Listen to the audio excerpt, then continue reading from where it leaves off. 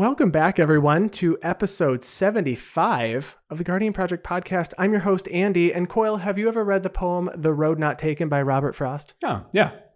Yeah, you know the one that starts with two roads diverged in the yellow wood and sorry I could not travel both. You know who didn't read that poem? Eligeth Crossroads Augur. Oh. He knew which road to take. I assume it's the road less traveled. Okay, yeah. It's, who is this character?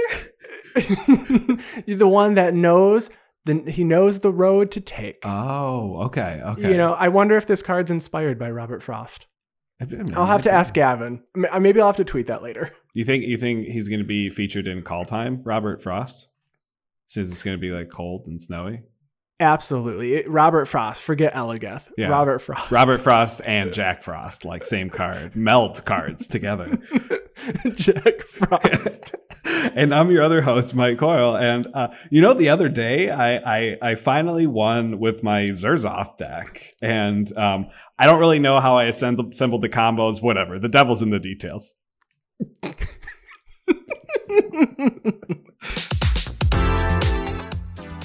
And this is the podcast where we talk about all things Magic the Gathering. But mostly Commander.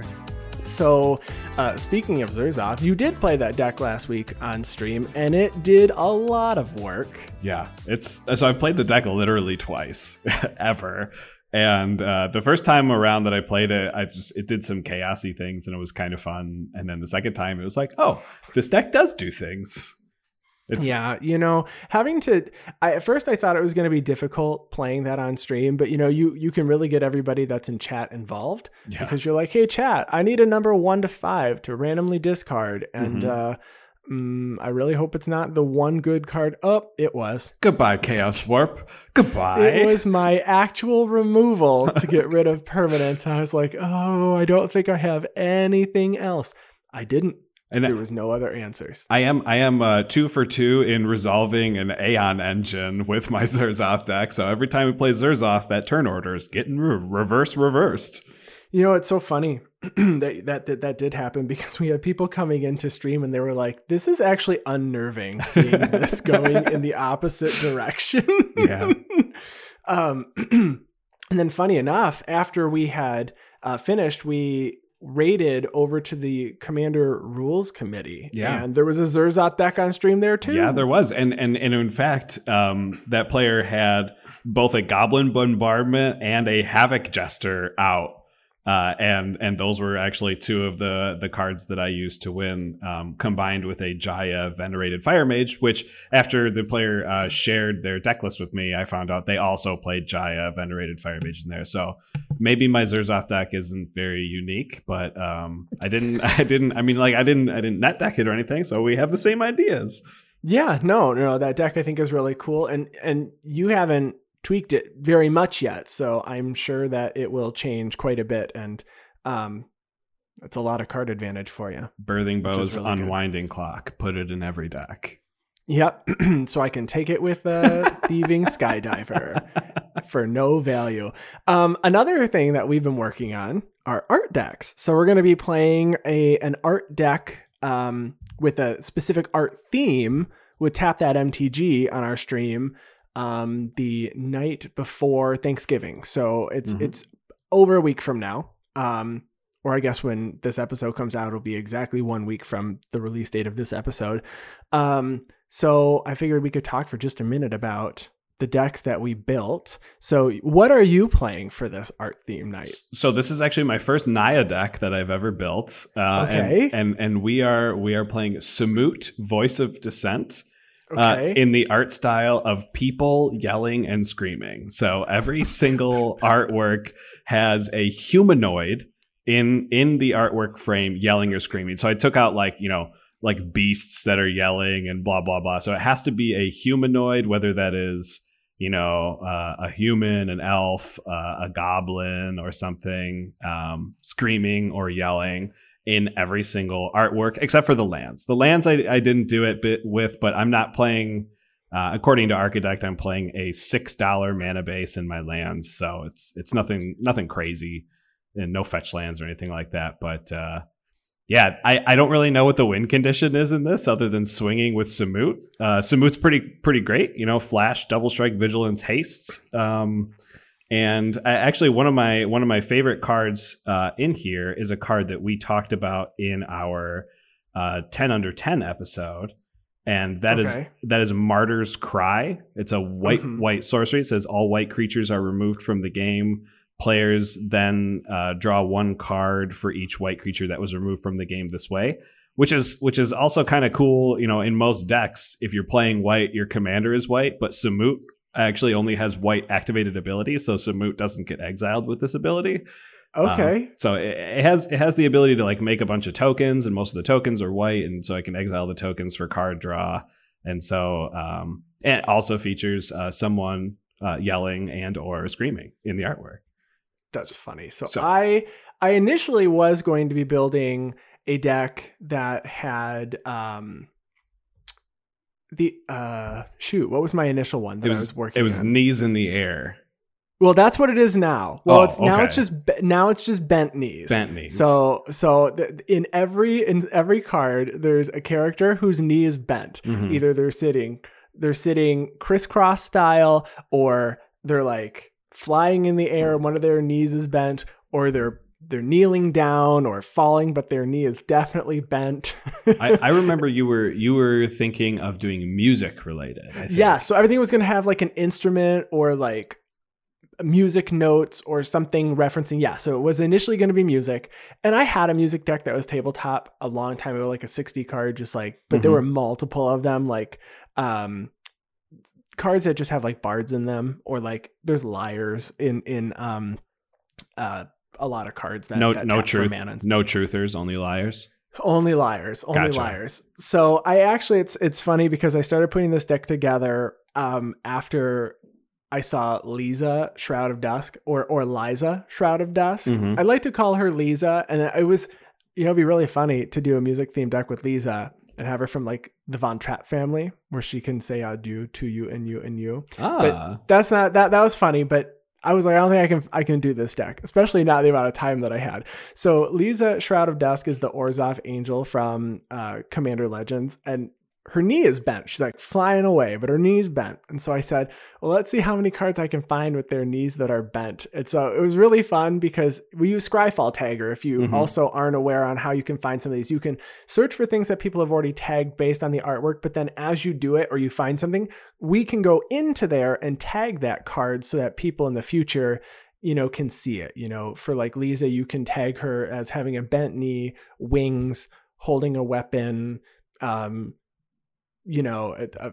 I don't know, the sky is present. You just tag whatever you find. So some of my favorite ones, I think, were like the card Planar Cleansing. Oh, yeah. There's a bunch of people in the air, but one of the people in the air's like legs are completely bent and they're getting like cleansed away. Yikes. Sorin Vengeful Bloodlord. I mean, there's a big old knee. Lightning Greaves, the specific artwork with the bent knee running, just the boots. So this was a lot of fun finding cards like this. I didn't realize there was a mono white fog card until I looked here from that also has a bent knee. Holy Day. Creatures attack and block as normal, but don't deal any damage. They're still tapped. So anyway, I had a lot of fun. I posted it on Twitter to make sure that people could check my homework. Yeah. So I was like, some of these are arguable. Yeah. I say I think I have at least a few of the same things here, because I was going to mention it, that it's the card Smothering Tithe. The character on that card is like puking gold, but they seem he's like probably not. He's not doing it silently. No, there's probably a lot of anguish, but I don't know if that's yelling or screaming, or if he's just like, oh, I don't know. So as of right now, it's not in the deck, which actually does keep it under $100. So I kind of like that extra caveat of keeping it under $100. So we'll see. Mine's at $150. I mean, we didn't have a budget or anything. We did. I figure if you're looking for specific things, it's hard. I put Sir Conrad in here, and you see his knee, but it's like barely. It's trailing off. What's your most expensive card in the deck? All right, let me with the artwork. With the artwork. With the specific. Yeah, so not like a land or anything that maybe doesn't have the artwork. Okay, the most expensive card in the deck, period, is Sarah Ascendant. Okay. It's Okay. a flying. It's $15, but it's definitely got a bent knee as it's ascending. Right. How about you? Mine is Arachnogenesis, baby. I found a place for it. That's really funny. I've got Rankle, Master of Pranks is in here. It's a $10 card. Did you know Erebos, God of the Dead's like climbing up out of the dead? His knees up in the air. I had no idea. His knees up in the air. And then there's an Ajani from one of the dual decks, and Elspeth, Sun's Nemesis. Her knee's definitely bent. Mhm. But I am playing Exsanguinate. There is a bent knee right in the front of that card. Damn. I'm going to get exsanguinated. You are. An Anguished Unmaking. I've got Anguish. Addison Nice. is like falling down and her knees bent. Oh, Yeah. I'm so excited to play this deck. I'm so excited it's going to be play fun. This deck. Yeah. So anyway, tune into that game next week if you would like to watch that live. And before we start, if you want to support us, you can head to patreon.com. Thank you to everybody who supports us every single month, every week or every day. We have a lot of people that talk about our show, reach out to us. And if you would like to join the family, you can support for any dollar amount. I know we say family. Should it be Combine? If you would like to join our Combine, Summit Combine. Cult? Oh, sorry. Not a compound. Well, I mean, a combine. I don't know. It kind of, it screams cult to me. But you said Simic Combine, and I'm like, oh wait, Rakdos cult, Simic Combine. Those are two different things. Yeah. Well, if you want to support, again, patreon.com/Guardian Project Pod. If you want to put +1/+1 counters on all of your permanents, you can support us. And if you're looking for another way to support the podcast, really easy. Whatever you are listening to the podcast on now, whether it's Spotify or YouTube, if you could leave a like, if you could follow, subscribe, hit that bell icon if you want to get notifications on our YouTube. If you are on YouTube, please also check out our streams from our streaming on Thursday. We post all of our streams on our YouTube channel as well. And we also have a TCG Player affiliate link located in the show notes below or the description below. And if you want to follow there, if you're looking for any of your singles or sealed product through TCG Player, we would very much appreciate that. Yeah, and you know what's funny is we had a bunch of our links that we weren't putting in all of our show notes. So we've also got our website down there. We've got YouTube down there now. The actual link to Patreon is now in the show notes. Do we put our YouTube link in our YouTube description? No. Okay, good, because that would be funny. That would be silly. Yeah, but we could. Let's just do it. Let's just do it.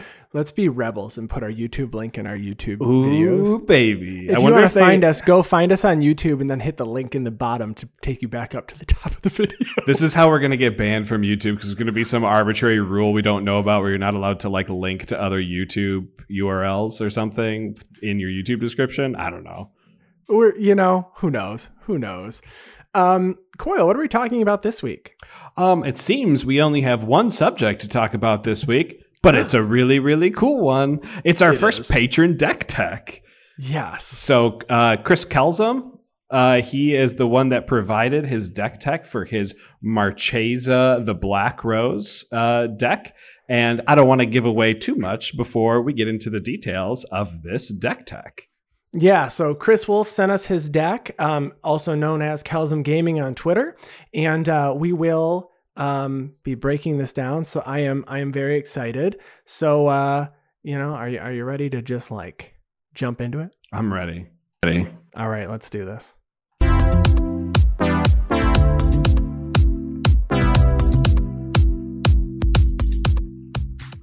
All right, so we are going to be going through a deck tech for Marchesa the Black Rose. So if you were not aware, one of our patron awards in one of our tiers is submitting one of your commander decks for for Commander of the Week. So we are going to be looking through a modular deck this week. Helmed by Marchesa the Black Rose. Coyle, would you like to walk us through Marchesa? Yeah, so Marchesa the Black Rose is in arguably the best color combination in Magic.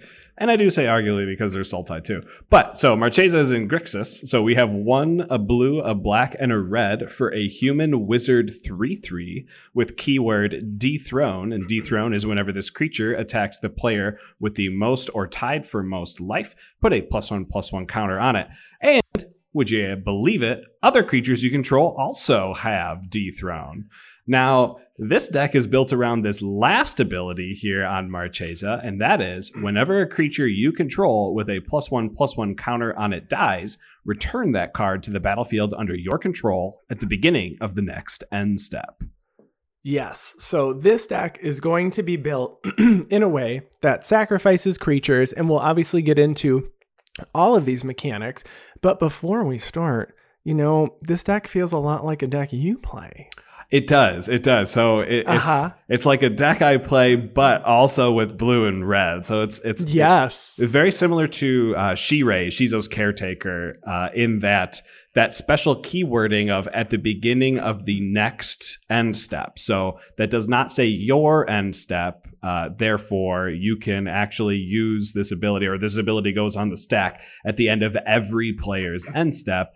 Allowing for, in a typical Marchesa deck and definitely in a Shirei deck, for an aristocrat style deck of sacrificing your own creatures and returning them to the battlefield.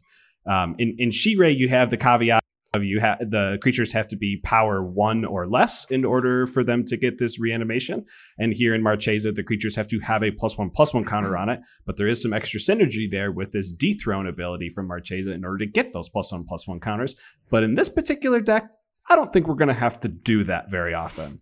I don't think so either. And what's interesting about this is that Marchesa sets up a delayed trigger. So if Marchesa's not on the battlefield, when that next end step hits, those creatures will come back, which is a little different than Shirei's, correct? Right. Because Shirei does have to be present. Shirei must be present at the time that the creatures. It's not only when I don't even believe, and I correct me if I'm wrong in the comments. Even if the trigger goes on the stack, I don't think they come back if Shirei gets removed while the trigger is on the stack. I think Shirei still has to be present for the trigger to resolve. So Shirei is very interruptible, where Marchesa, you can get around. It's a little bit more work. It's a little bit more work to take care of this one. So so when Chris worked on getting us some information about his deck, he gave us a history about the deck, which is really nice actually to set up how he came to this. So, he said that Grixis was one of the hardest color combinations that was where he was finding it difficult to build a deck that seemed really unique. They were, building or a mechanic specifically that seemed unique, right? Instead of just playing, hey, I'm going to play these 15 artifacts and they're played in every single artifact deck. This one allowed him to play with some different artifacts. And at the same time, one of his favorite mechanics was modular. So he really liked Affinity, playing in a non-commander format. So he wanted to see if he could focus on that type of a strategy where you play modular cards like an Arcbound Ravager, and you move counters around and then they can, be reanimated in some other way. And so that was kind of, where this deck initially started to grow from. Yeah, very interesting take with Marchesa as an artifact style deck. Grixis does have a lot of artifact support, but Marchesa is definitely, Marchesa being very creature oriented, you wouldn't think would be an artifact deck. But yeah, this unique take on modular and taking notes from the Affinity Modern deck is definitely interesting. And both of us have had the opportunity to play against this deck, I believe more than once. And I think it might have lost to this deck on more than one occasion. Yeah, I think so too. It is a fairly strong deck. It's not overpowered. Played it in the right pods and everything. Absolutely. Grixis is just inherently good with control mechanics, but at the same time, like Andy already mentioned, Chris was trying to get this to be like an interactable Grixis deck, not something that you throw the 10 regular artifacts into and the 10 counter spells and the 10 removal spells, and then you fill in the other 10 cards to make your Grixis unique deck, but this one is actually very, very unique. Yeah. Specifically, I mean, he even mentioned trying out Breya and Sharuum the Hegemon and just saying, they were fine, but they weren't what he was looking for. So I think this is exactly where the deck landed. So specifically, the theme of this deck at its core is an aristocrat style deck. Chris did send this along to no one's surprise. So if you've played with Kelsum Gaming before, he does play a lot of decks that sacrifice, bring things back, might even loop it a couple of times with maybe a living end. And so anyway, the deck is first and foremost an aristocrats deck, but he said second, it's an artifact deck. So the sub theme there is artifacts are number 2. And then the primary function is to get Marchesa on the board, put counters on things, and then sacrifice them so that they return at the end of every turn and not just on the player's turn. So that's really what this deck is. So as we go through this, keep in mind that it was specifically built for that, and that while there certainly are areas that you could change cards, it was built with this mechanic in mind. Yeah. So why don't you go ahead? We have really our first area to look at is +1/+1 counters, how you can make them and why they matter. Right. So there's tons of ways that you're going to get +1/+1 counters on your creatures in order to make Marchesa's ability trigger at the end of every end step. If you're not familiar with the keyword modular, which is what this deck was really, the namesake for this deck is modular. Modular is a keyword on artifact creatures that says, this creature enters with a number of +1/+1 counters. Usually the modular creatures are 0/0s that enter with like 1 to 3 +1/+1 counters. And then the modular ability says when this creature dies, you have the ability to move these +1/+1 counters onto, I think I'm gonna pull one up just so I'm not wrong. If it's another artifact creature, you move it or to if a it's target artifact creature. Okay, you move it to a target artifact creature creature specifically. Yes. So this both allows your modular creatures to come back with the Marchesa ability, as well as put +1/+1 counters on your artifact creatures that maybe do not have the modular ability on them, in order to bring those cards back with the ability. Right. So, and we'll go through individual cards, but I mean, we're talking Arcbound Ravager, Arcbound Stinger, Arcbound Worker, and then we've even got the new Scrapyard Recombiner from Modern Horizons that have this modular ability stapled right onto them.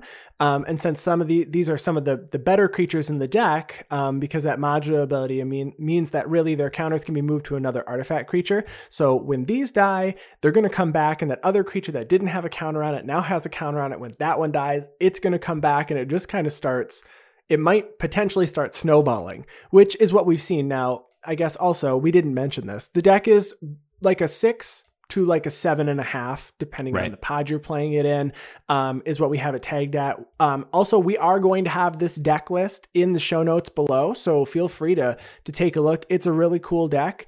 So keep in mind, this was built to play with, with friends. This is not some crazy tune deck that you're going to take to some pod and try to, crush games. This is meant to be a very fun deck that has a lot of interaction. Right. Interaction and interactable. Absolutely. So as long as Marchesa's out, the deck is really functioning in if you remove something, I guess it's not really that big of a deal, because I was probably just going to sacrifice it or try to remove it on my own. So it might be a problem now, but in this case, Marchesa is definitely a targetable creature. You would like it gone. Now they're going to put counters on Marchesa as well. But that would be the way, I guess, to slow this specific deck down, would be to play Marchesa. And then there's lots of creatures that do things here that can put counters on. And then when they die and enter the battlefield, they have abilities to help you draw cards, or I guess they really have other abilities to help keep you ahead, right? Right. Now, dealing with, this is at its base an aristocrat strategy. You have a card like Grim Horospex, which everyone is going to play in their aristocrats deck and get you to draw cards. Every time a non-token creature you control dies, you get to draw a card. having the ability on, again, Marchesa to do it on every turn, you might be able to draw many, many, many cards before it even comes back to your turn for you to spend all that mana. Absolutely. So let's talk about making counters. So how are we going to put counters on creatures? So specifically, we've got cards like Steel Overseer. So Steel Overseer is an artifact creature for 2 colorless. It's a 1/1 that says tap, put a +1/+1 counter on each artifact creature you control. There's a lot of artifact creatures in this deck. There's quite a few. There's quite a few. We've got Metallic Mimic. Metallic Mimic, you choose a creature type, and when each other creature you control that enters the battlefield will enter with a +1/+1 counter if it's the creature type that you chose. So specifically in this deck, this is one of the ways that you put counters on Marchesa. So Chris did advise that Metallic Mimic is usually naming human, so that the counters can be placed specifically on Marchesa. Mm-hmm. So that because Marchesa's ability can bring Marchesa back herself. Absolutely. Yeah, so, which is really good. And then I think that the next one is really, it's funny. I always forget this card exists. And it's a card that I wanted to add to a deck that I did take apart. But the card is Unspeakable Symbol. So it's an enchantment that costs 1 black, and it says pay 3, put a +1/+1 counter on target creature. You pay 3 life. Pay 3 life. No mana. Pay 3 life. No mana. How could there be downside?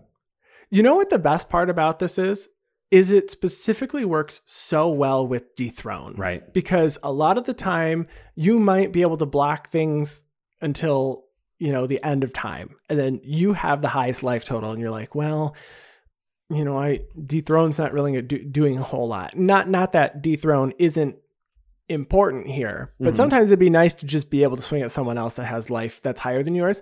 Using Unspeakable Symbol and paying 3 life to get yourself under somebody else so that you're not the highest, so Dethrone will trigger, seems like a really interesting way to go about this. Yeah, absolutely. The one thing that you do have to be careful with, it's the same. It has this Unspeakable Symbol has the same kind of downside that Necropotence has, and this might be very unique and only specific to certain play groups. But if someone controls your turn, you lose the game because they're just going to pay 40 life into it. Well, in this case, in multiples of 3, so 39 life into it.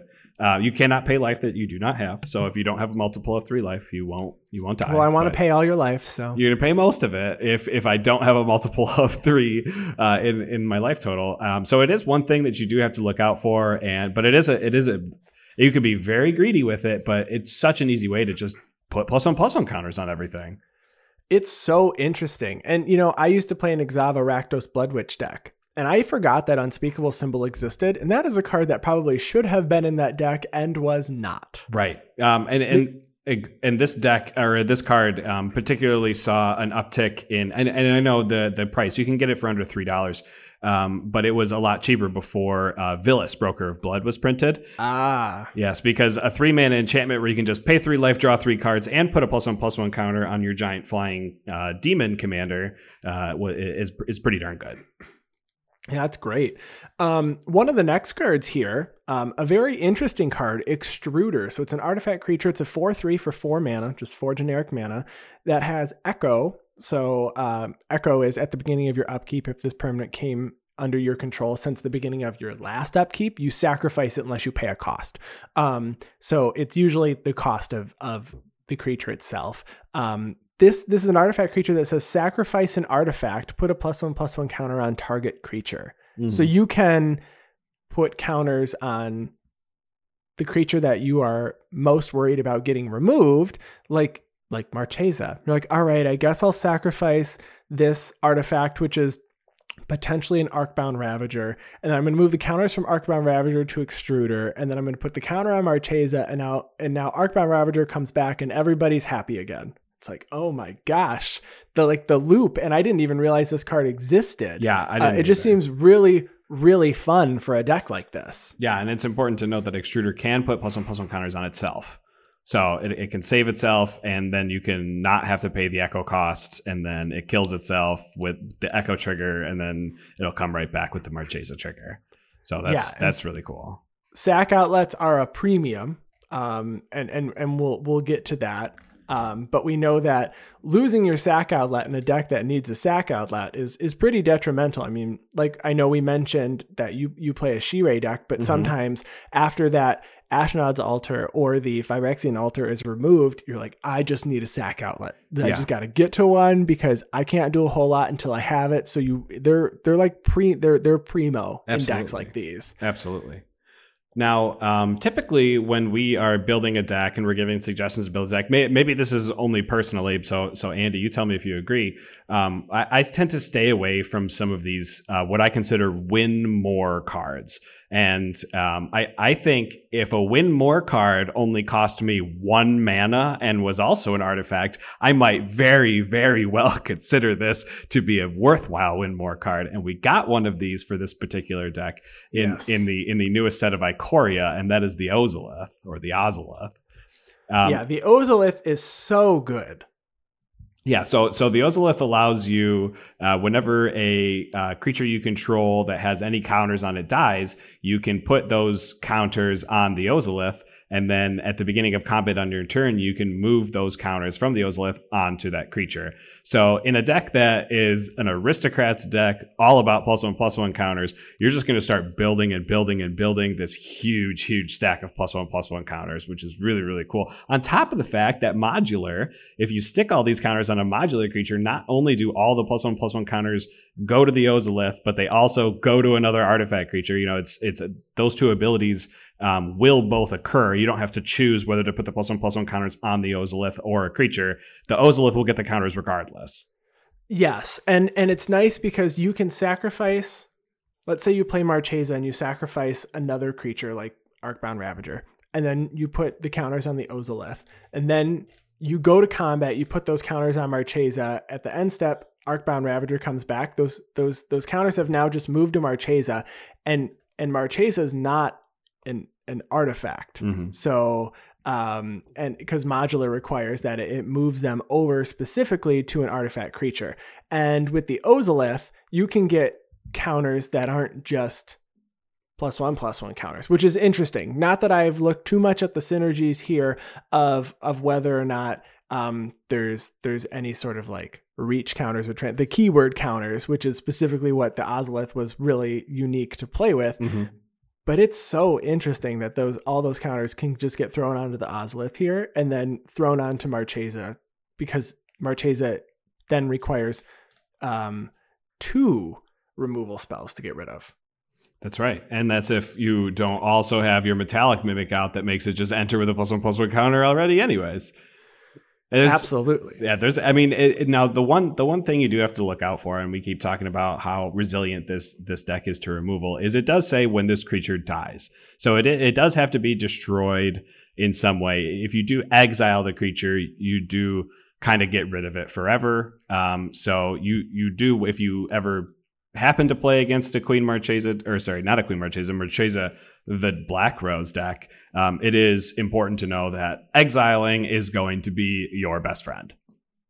Yes, well, and also remember, the Ozolith does in fact say whenever a creature you control leaves the battlefield. That's so if someone bounces all those things, you do get to put stuff on the Ozolith. I mean, I guess a Cyclonic Rift, then you don't. But I think the Ozolith is a really interesting card in a deck that's built this way. Absolutely. So let's talk about some utility cards here. So specifically, Chris mentioned that he does not run much protection in this deck in the form of, Hexproof or Shroud, because the deck really revolves around the idea of cards are just going to come back into play anyway. So go ahead and remove my creature because I pretty much need it to die and then come back, because that's really just going to help me. So some utility cards here. There's a Lightning Greaves. It's the only real protection in the deck because it has a 0 cost activation.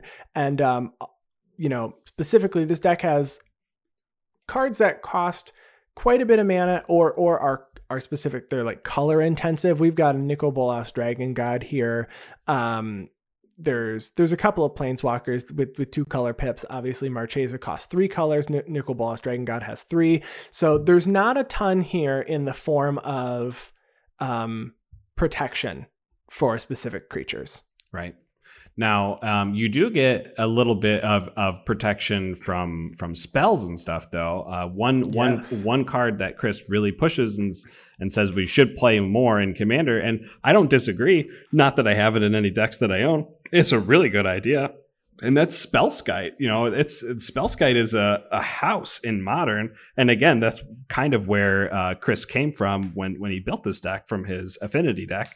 So you have Spellskite, and Spellskite has an ability to pay a Phyrexian blue in order to redirect a spell to Spellskite, and this could be really good to help, make it so someone has to use 2 different pieces of removal just to exile Marchesa or something like that. And because they have to get rid of Spellskite first. It's even really good against, a Voltron deck if they're running enchantments, because you can go, I change the target of your enchantment to my Spellskite instead, which is actually how it's really played in Modern against Boggles, against Pants on Boys. Yeah, I lose to that in Modern with the Boggles deck. But it's nice because if you can put a +1/+1 counter on Spellskite and then target itself, obviously with its ability to eat up one of those removal spells, let's say it's just destroy target creature, Spellskite's gonna just come right back. That can be pretty nasty if what you're running is targeted removal and not obviously board wipes or mass removal here. Although the Spellskite will keep coming back, that will be a problematic card. And I do agree. I do think Spellskite is probably a little underplayed. And it's affordable now. I remember it used to be a little bit more, but it looks like it's around $5 now.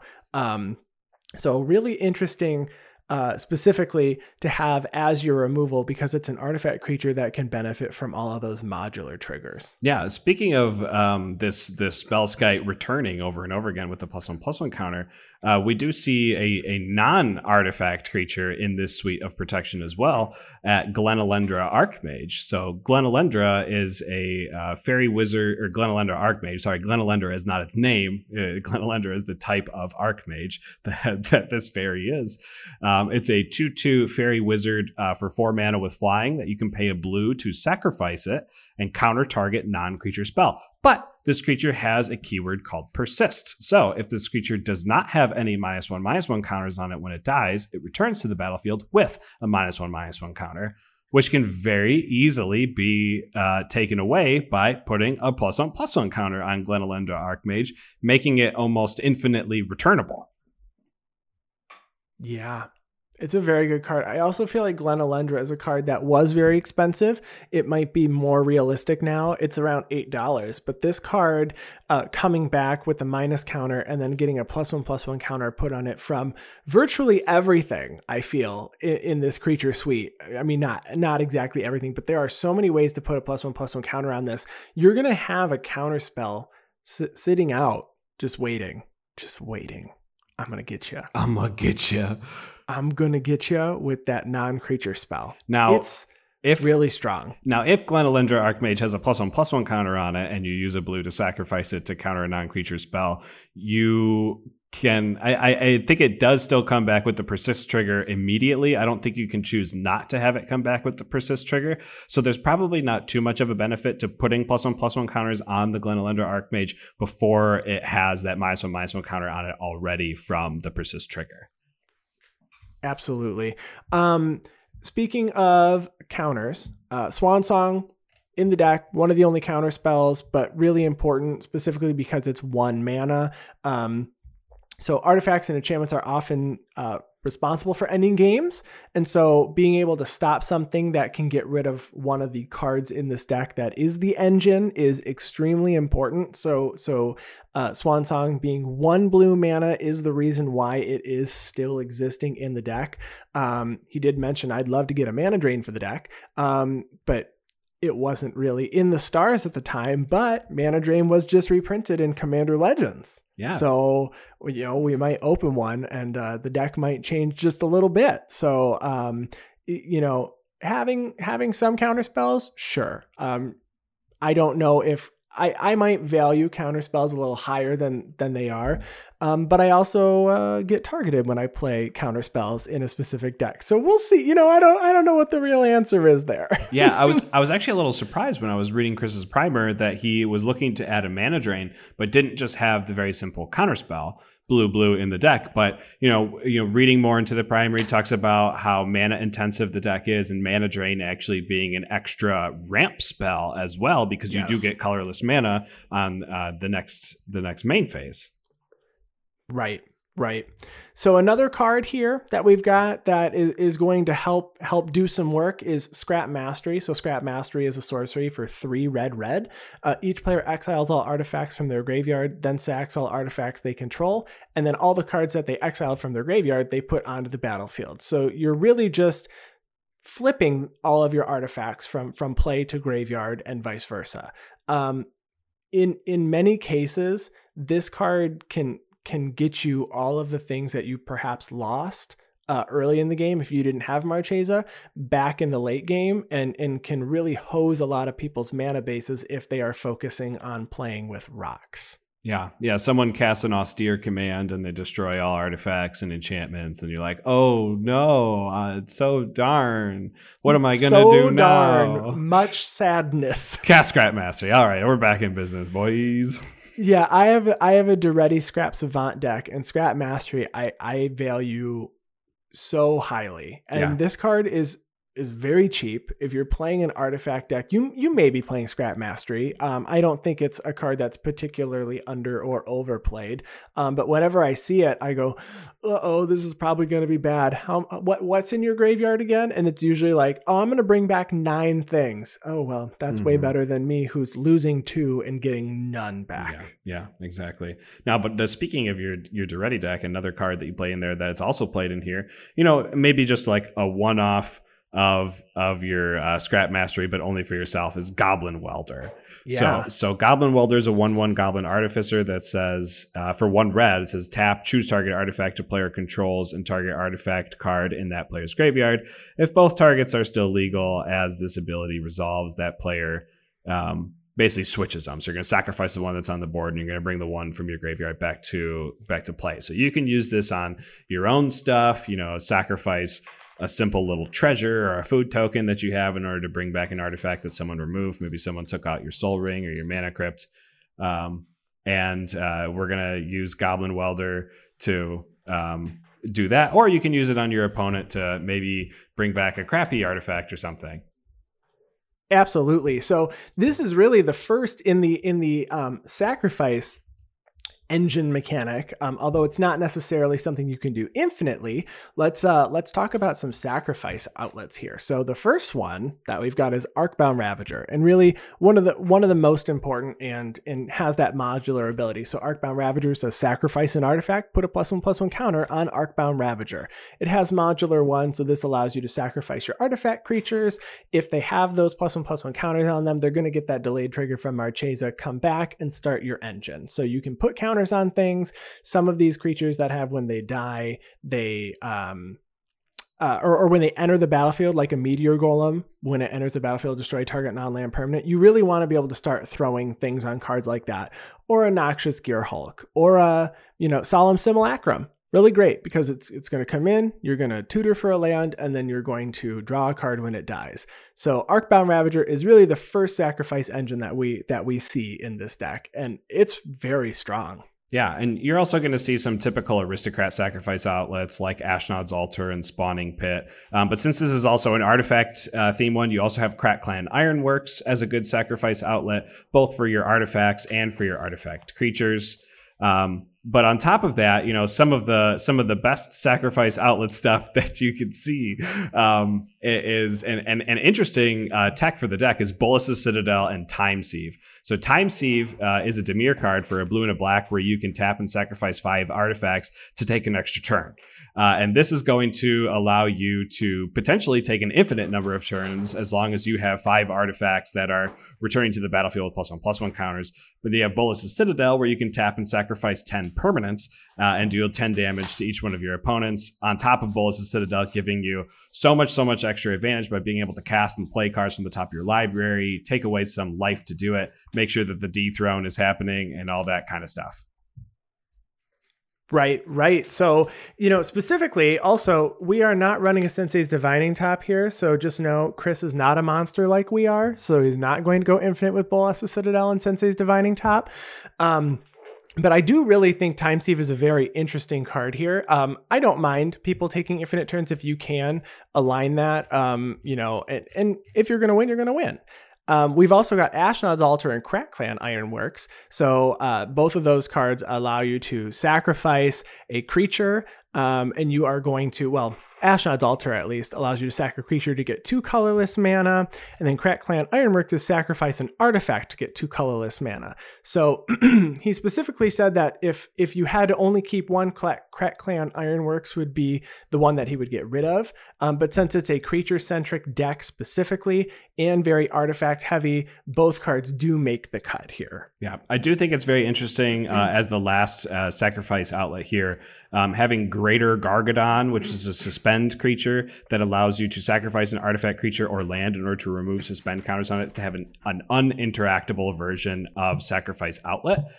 So I do think that was very, very interesting. I'd never thought of something like that before. I don't think that really came up in our games, and I would really like to see how it plays out. There's a limit. You can only sacrifice 10 things to it, but I'm interested to see how well that one actually works. It's funny, when I was looking at it, Greater Gargadon is only played in 684 decks based on EDHREC. I thought this was an interesting card. I have literally never seen this card played in Commander. I've seen it played in Modern, yep, in the deck that cares about all those suspend counters. But I've never seen this card be cast. And although you are, in fact, removing one of the suspend counters, there's nothing that they can do about it because it's not on the battlefield. Right. And then if you get a 9/7, you're like, all right, I'll take a 9/7 beast. Like, It's not nothing. Right. So let's talk about card advantage and tutors. So Marchese's ability makes it easy to build up for a lot of card advantage here. So you've got cards like Trinket Mage, Sphinx Summoner, Solemn Simulacrum, Imperial Recruiter, and Baleful Strix that really tutor or ramp or draw cards when they enter the battlefield. So doing these things a lot is going to either help refill your hand or get you the pieces that you need to be able to stay in the game or ahead. Right, and as we mentioned before, this being an aristocrat style deck, you're also going to be playing cards like Grim Horspecs. Whenever you sacrifice a non-token creature, you get to draw a card, on top of playing some of these really interesting planeswalkers. So Tezzeret the Seeker, Dack Fayden, and Nicol Bolas Dragon God having a lot of synergies to help you draw cards, keep your opponents down, and then also tutor specifically for artifacts with Tezzeret the Seeker. Right, yeah. So, and then I think the card that I like the most, and I do think that this is an underplayed card. Maybe it's just something where we haven't seen a ton of people playing it, but it's Spark Double. So Spark Double can enter as a copy of a creature, but it can actually enter as a copy of a Planeswalker. A lot of people don't have it enter as a copy of a Planeswalker. You could get a second Marchesa, which is really great. So Spark Double for 3 and a blue, it's a 0/0. Basically, it's a what's the word I'm looking for? A copy? A clone? Thank you. It's a clone. Thank you. The word I was looking for was clone. But so it enters the battlefield with an additional +1/+1 counter on it if it's a creature. So interesting enough, it already comes in with a counter on it. So if it dies and it is a creature, it's just going to come back. That's right. And it'll come back, and as long as it has a legal target, it'll come back as a copy of another creature with a +1/+1 counter on it. Right. So being in Grixis, you're also going to be able to play all the tutors that you want to play, like Diabolic Tutor, Diabolic Intent and Demonic Tutor. Obviously, Diabolic Intent having the extra ability of sacrificing a creature, which is important in Aristocrats deck. Just to tutor a piece that you're looking for. You're probably going to be tutoring for a sacrifice outlet, like most Aristocrats decks are going to do. And in this one, Arcbound Ravager is going to be our number one thing that we look for.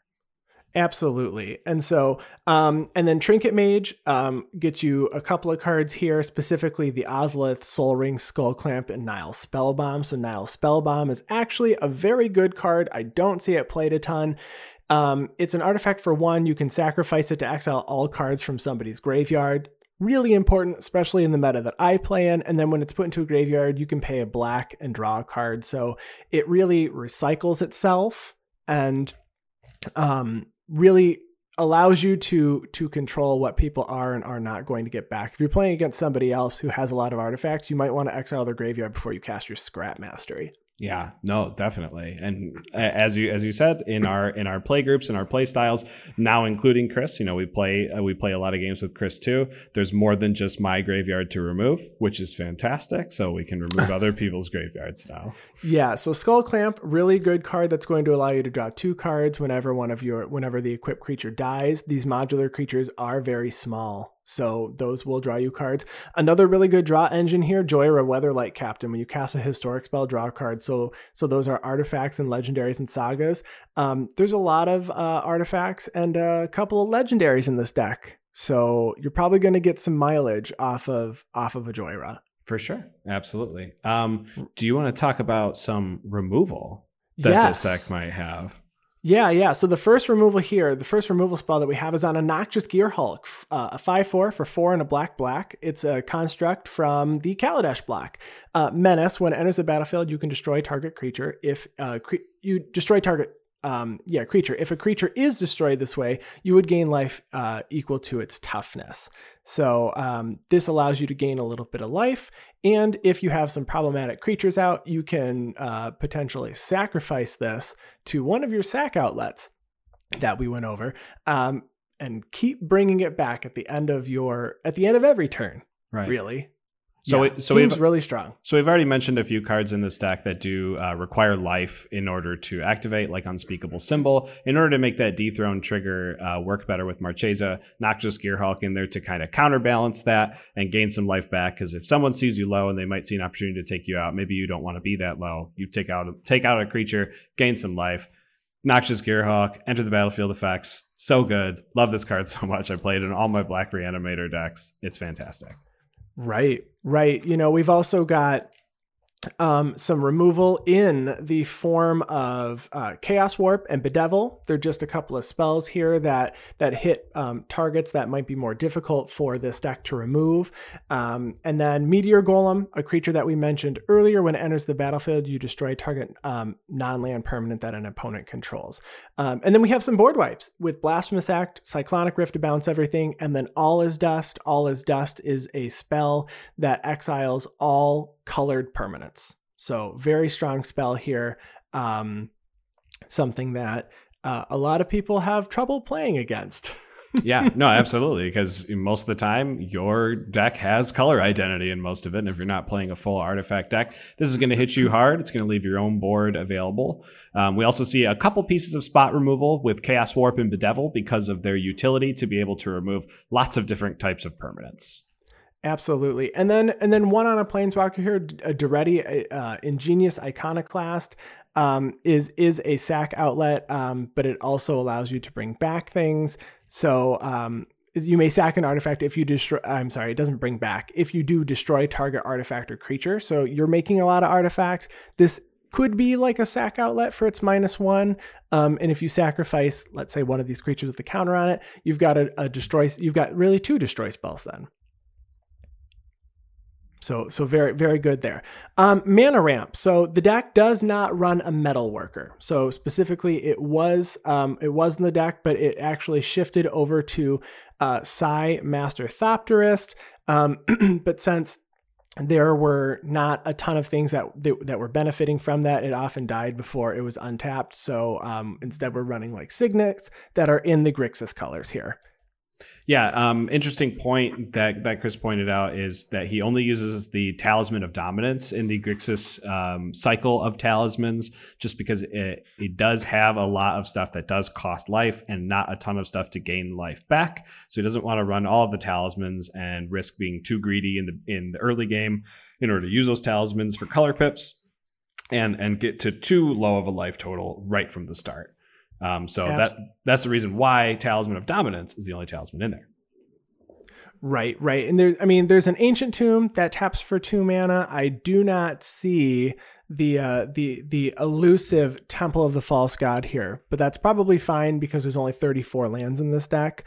So the deck that has these rocks like Gilded Lotus and Thran Dynamo that are very large are Chris mentioned are a relic of a different time of Commander. So they, they're still used, but they, this deck is not, crazy on ramp here, but we do have some. So they could be replaced with newer cards like Arcane Signet. So again, there could be some improvements made to the deck, but right now it works pretty great. Yeah, an Arcane Signet, seeing a reprint in Commander Legends, and seeing a reprint at I can't remember if they're printing this at common or uncommon, but either way, it's going to put Arcane Signet hopefully in a more affordable state. I think it is a few dollars right now. So maybe price is what's keeping you away, because maybe you don't want to spend $5 on a 2-mana artifact. You're only going to play, or you're only going to get in your hand once every 10 games you play. Right. That and Thought Vessel, reprinted as well. So really great. Yeah. Let's talk about a couple of win cons here. So I think one of the most interesting win cons here is in Reckless Fireweaver. So it's a human artificer that says when an artifact enters the battlefield under your control, it deals 1 damage to each opponent. So if you're going to sack a bunch of things and bring it back, you're going to deal a lot of damage, which feels very reminiscent of Purphoros, God of the Forge, which is also in this deck, which says when a creature enters the battlefield under your control, it deals 2 damage to each opponent. And since all of these artifact creatures that you're going to be sacking are in fact creatures, you're going to be dealing a lot of damage pretty quickly. Yeah, very interesting take on the whole aristocrat style of taking advantage of Purphoros, but to enter the battlefield of doing 2 damage every time they enter. Typically, when you're looking at a aristocrats deck, it is very focused around black, and you're doing your Zulaport Cutthroat triggers and all that kind of stuff. But Purphoros actually, puts that on another level because you're getting 2 damage every time something enters the battlefield rather than only dealing 1 damage every time something dies. So that's very cool. Now, my favorite win con in here is actually one that I played in Standard in a God Pharaoh's Gift deck, and that is Marionette Master. So Marionette Master has this really cool keyword ability called Fabricate, and it has Fabricate 3. So whenever Marionette Master enters the battlefield, you can either choose to get 3 1/1 servo tokens, or you can put 3 +1/+1 counters on Marionette Master. But the second ability is really what's going to kill people. And it says whenever an artifact you control is put into a graveyard from the battlefield, target opponent loses life equal to Marionette Master's power. So now this can actually double and triple and quadruple when we're talking about a card like the Ozolith, and we can start just throwing a bunch of +1/+1 counters on Marionette Master. And every time you sacrifice every time your modular creatures are dying, or you're sacrificing them, you can pump Marionette Master on top of start dealing damage to people's face. Yeah, I really like this card a lot. I think it's very strong. And I do know this is a card that you do play in Shirei, so I have definitely seen the power. And then again, the deck has one other win con here. I mean, it has a couple. Obviously, you can go infinite turns, but the one that I really like that I've never seen happen is Mirrored and Besieged, an enchantment that allows you, it's a modal enchantment, right? So you pick Mirren or Phyrexian. Mm-hmm. So Mirren is whenever you cast an artifact, you create a mirror. Or Phyrexian, which is usually chosen here, is at the beginning of your end step, draw a card, then discard a card. If you have 15 or more artifacts in your graveyard, target opponent loses the game. So it's not necessarily, I'm just going to win. I'm going to take out someone that I might have trouble beating later in the game to win the game. Or I guess if you're down to just one person, you win. So I have really enjoyed going through this deck. This is a deck that I would put this together to play. I have most of these cards. They're just in other decks. Yeah. No, it's absolutely fantastic. It's in Grixis, which is amazing. You can put as much support in it as you want. It's Aristocrats, which is amazing. and I did have an Artifacts deck in Esper for a while. So it's interesting to see the support in red for artifacts versus the support in white for artifacts. I think you could definitely make arguments for both, but absolutely, it's a great take on Marchesa with the whole modular effect behind it. Very, very unique. I really, really like it. Right. This was a really fun deck. So Chris, thank you so much for supporting us on Patreon. We were so excited to do this deck tech this week. So we look forward to playing more games with you. And everybody, please go check out this deck. If you want to find Chris, again, you can find him on Twitter at Kelsum Gaming. We will have his deck linked below. And that is actually it for this week. We want to thank you all for listening. Don't forget, this week we're going to be playing Commander with Dan Kraus and Lane from the Mana Rock podcast. We will be streaming next week with Tap That MTG for our art-themed game. So if you want to contact, you can find our podcast on Twitter at guardianprojectpodcast.com, or I'm sorry, online. That's not Twitter. You can find us online at theguardianprojectpodcast.com. You can find our social media on Twitter at GuardianPod and our gameplay videos at youtube.com/GuardianProject. You can email us at guardianprojectpod@gmail.com. And then for me, you can find me on Twitter at ATFlory. And you can find me on Twitter at WormCoilEngine. And that's it for episode 75. We will be back next week. And I just want to give a special shout out to our producer, Ryan, at Ryan Nichols. If you want to check out him and tweet at him and tell him how good of a job he's doing. And, I know we just did his deck tech, but special shout out to Chris Wolf, Kelzum Gaming, for all of the artwork that he's been doing for our channel and everything. Amazing stuff. Definitely check out both of his deck building and all of his graphic arts. Yes, he does all of our thumbnails for every video, and he did our overlay for our stream, so if you've seen it and it looks a lot more professional now, we have Chris to thank. Thanks, Chris. Thank you. Have a great week, everyone. We will be back next week. Like normal, I guess. I didn't need to tell everybody that, but we'll be back. Yeah. We're not going anywhere, I guess is what I'm saying. We're going to have an episode for your Thanksgiving. It'll be episode 76. Gobble, gobble. Bye, everyone.